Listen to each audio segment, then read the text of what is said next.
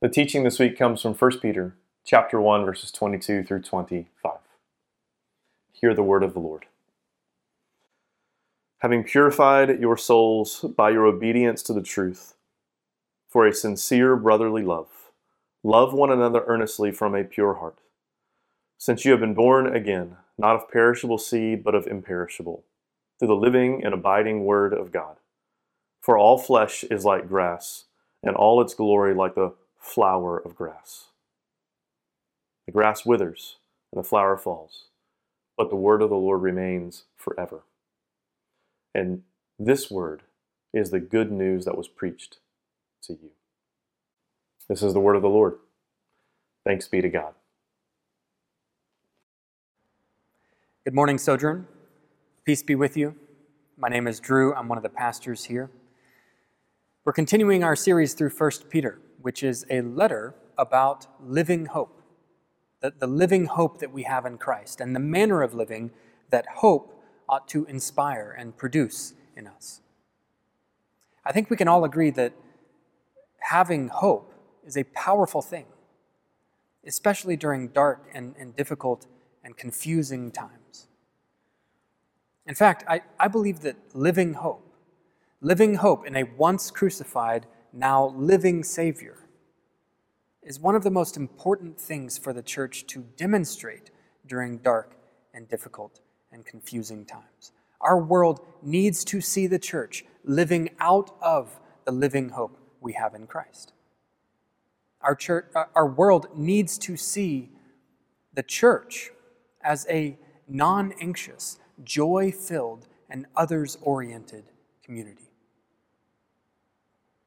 Our passage this week is only 4 verses long, and for the sake of clarity, I'm not actually going to follow the sequence of those verses as written by Peter.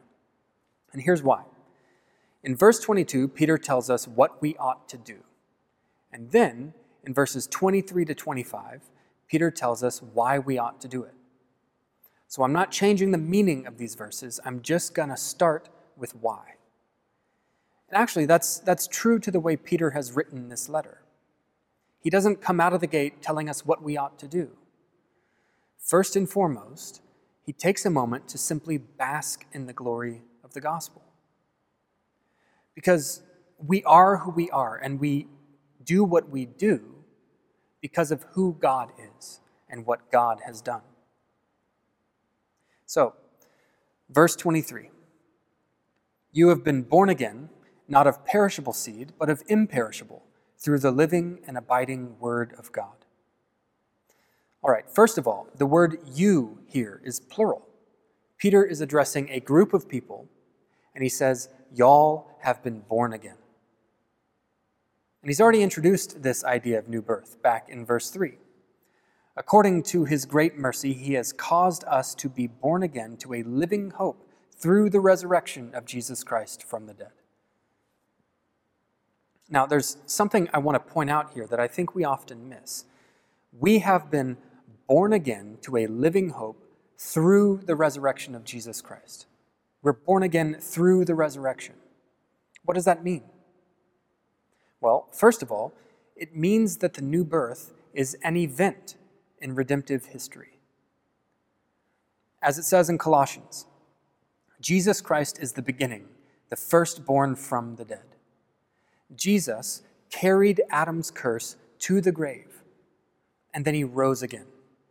He is the beginning, the firstborn from the dead. And so, in a sense, the resurrection of Jesus is the new birth. It's what makes our new birth possible. Every new birth since the resurrection of Jesus is really just a matter of being united to the resurrection of Jesus. When the Holy Spirit unites us to Jesus, we are made to participate in the new birth of Christ. And so the emphasis should not be upon my personal conversion experience, as powerful and important as that may have been. The emphasis is on Jesus as the firstborn from the dead. Now, I'm not saying it's wrong to talk about your personal spiritual experiences. It's often good and helpful and encouraging to do so. But I am saying What I am saying is that we need to see the bigger picture. Peter is talking about the dawn of the new creation in Christ. The new birth was a monumental cosmic event. The old humanity in Adam has been born again in Jesus, and the church is the new humanity. Ezekiel chapter 37 gives us a powerful picture of the new birth. There is a valley of dry bones representing the nation of Israel. But by the word of the Lord, the graves are opened. God brings out the bones and he binds them together into a new body, filling them with the Holy Spirit. This is a powerful picture of the new birth. And it's a corporate event. It's not just an individual conversion experience. We could also talk about the new birth in terms of the Exodus. The Exodus marked the birth of the nation of Israel. Just as Israel was born through the deliverance of Moses, so Israel needed to be reborn through the resurrection of Jesus. In fact, there are numerous Exodus themes in the opening chapters of 1 Peter. We are born again to a living hope.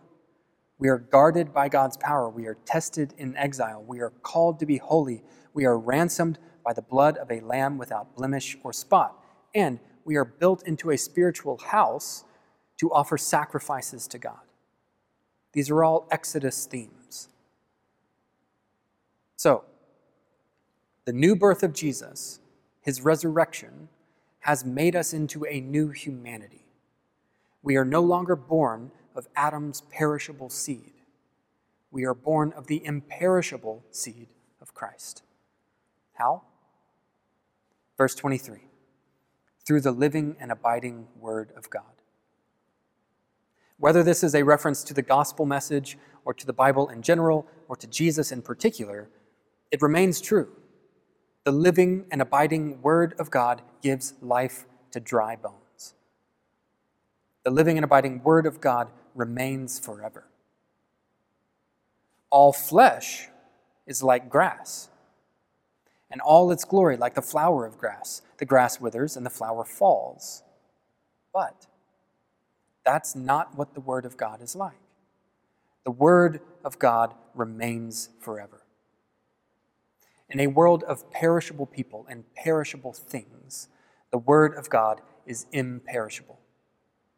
In a world of people and things that are withering and falling, the word of God remains forever. Jesus is himself the word of God.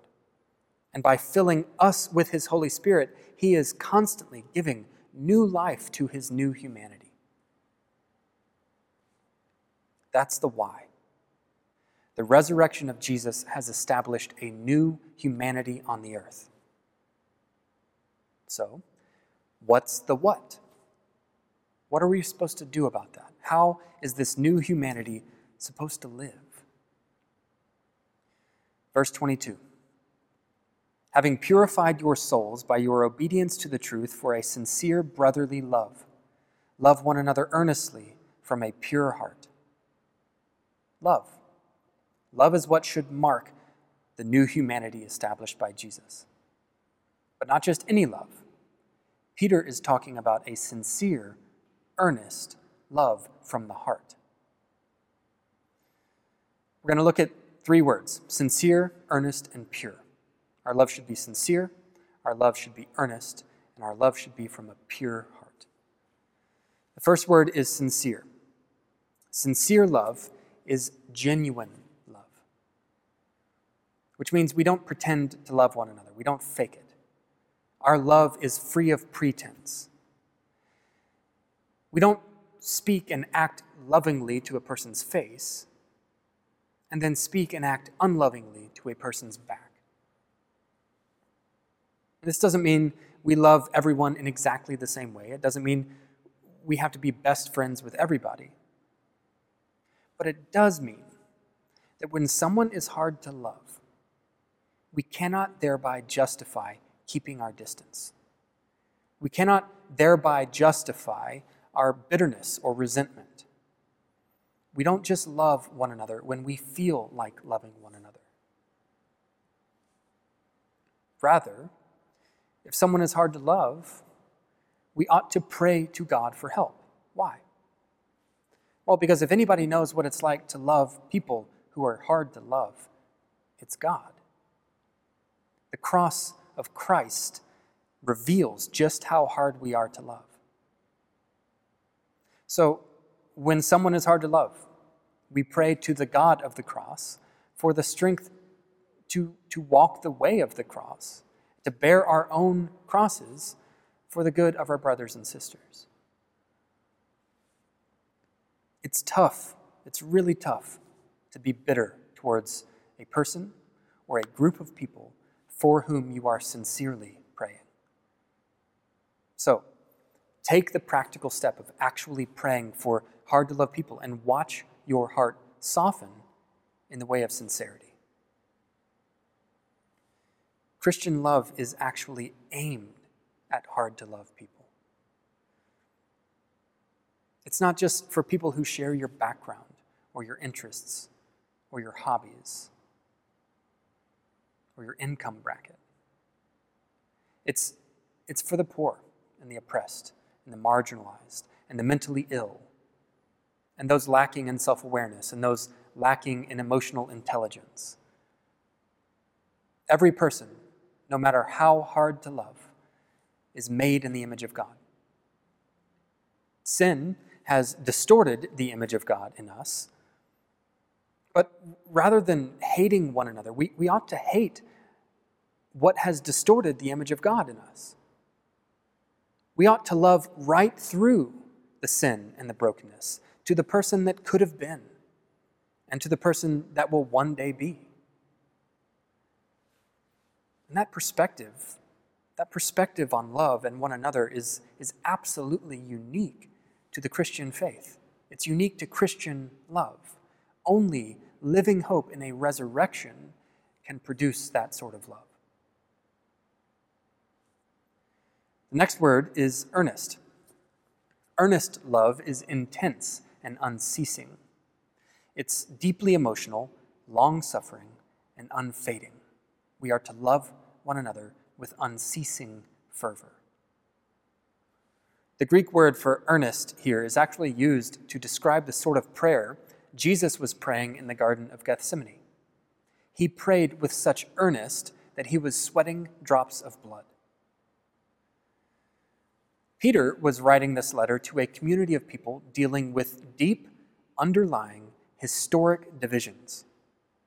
Divisions bred by centuries of prejudice and mistreatment toward people and groups that were different.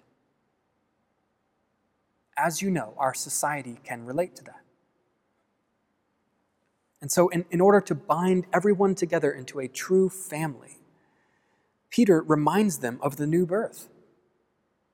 Jesus is risen.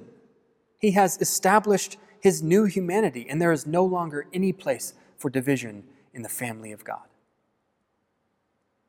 So, those with more power and resources can love earnestly by going the extra mile to show real, active compassion.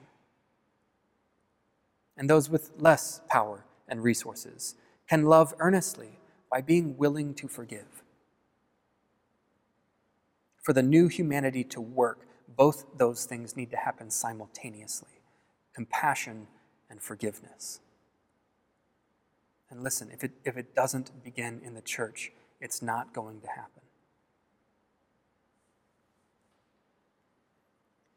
The last word is pure. We are to love one another from a pure heart. Some translations just say from the heart. In Psalm 51, King David prays to God for a pure heart, a clean heart. He may not have used the same words, but he was praying for new birth. Now, remember, when the Bible talks about the heart, it's not just talking about emotions.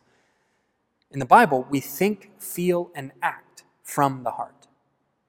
The heart is the center of our intellect and emotions and our will. So to love from a pure heart means to love thoughtfully, to love emotionally, and to love practically. We don't just love in word, we love in deed. Every human soul is longing for deep, meaningful community, but you will never experience true community so long as you simply offer lip service to it. We have to actually get down into the dirt and weeds with one another. We have to actually serve one another in practical ways with time and attention and resources and real self-sacrificial love. When we disagree, when we offend, when we fail one another, we stick around. We stick around because sticking around is how we grow. And we stick around because sticking around is how other people grow. Many things have been suspended during this time of pandemic, and it is right, and it is biblical to follow the lawful instructions of governing authorities. But we ought to remember that the sort of love Peter is talking about here is not passive. Ordinarily, we don't love one another by distancing ourselves from one another. The sort of love Peter is talking about is active. We move toward one another in love. And I think that captures some of the tension we're living through right now. We are facing two crises simultaneously, two things that future generations are going to read about and discuss. One crisis calls for distance, and the other calls for proximity. And so it's really impossible to navigate these times without balance and wisdom. So first, let's acknowledge that tension. And second, let's extend an extra measure of grace to one another. And third, let's consider how to actively and practically love one another during these times. We don't have to agree with one another in order to love one another. There's nothing otherworldly about loving people with whom you agree. There's nothing unique about that. There's nothing new humanity about that. There is something otherworldly about showing genuine affection and servant-hearted self-sacrifice for people with whom you disagree.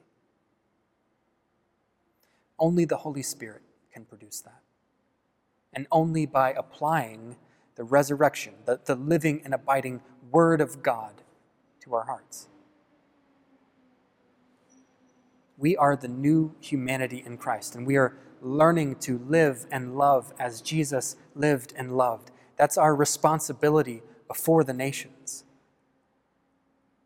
The nations rage and the peoples plot in vain, and the kings of the earth set themselves and the rulers take counsel together.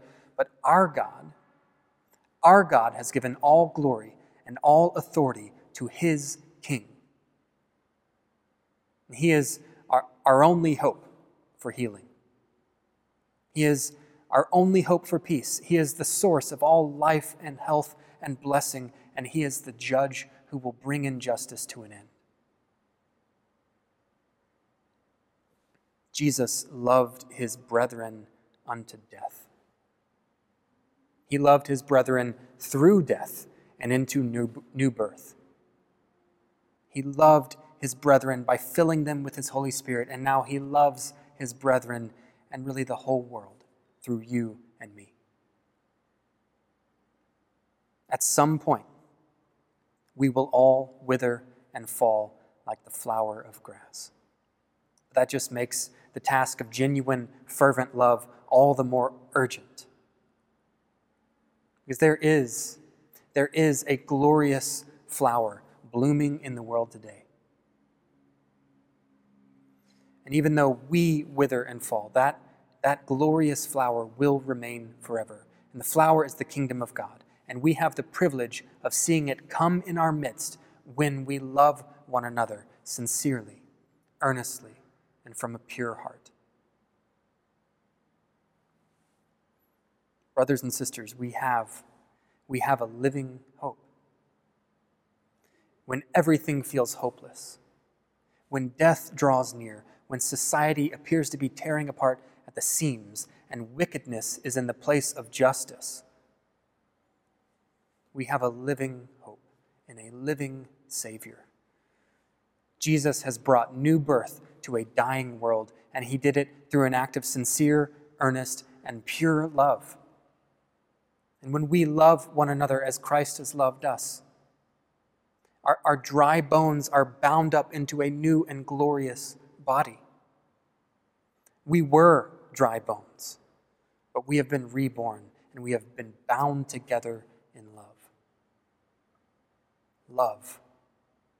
Sincere, earnest, pure love is how the body grows. And it's how the kingdom comes. Pray this with me from the Book of Common Prayer. O God, the Father of our Lord Jesus Christ, our only Savior, the Prince of Peace, give us grace to take to heart the grave dangers we are in through our many divisions.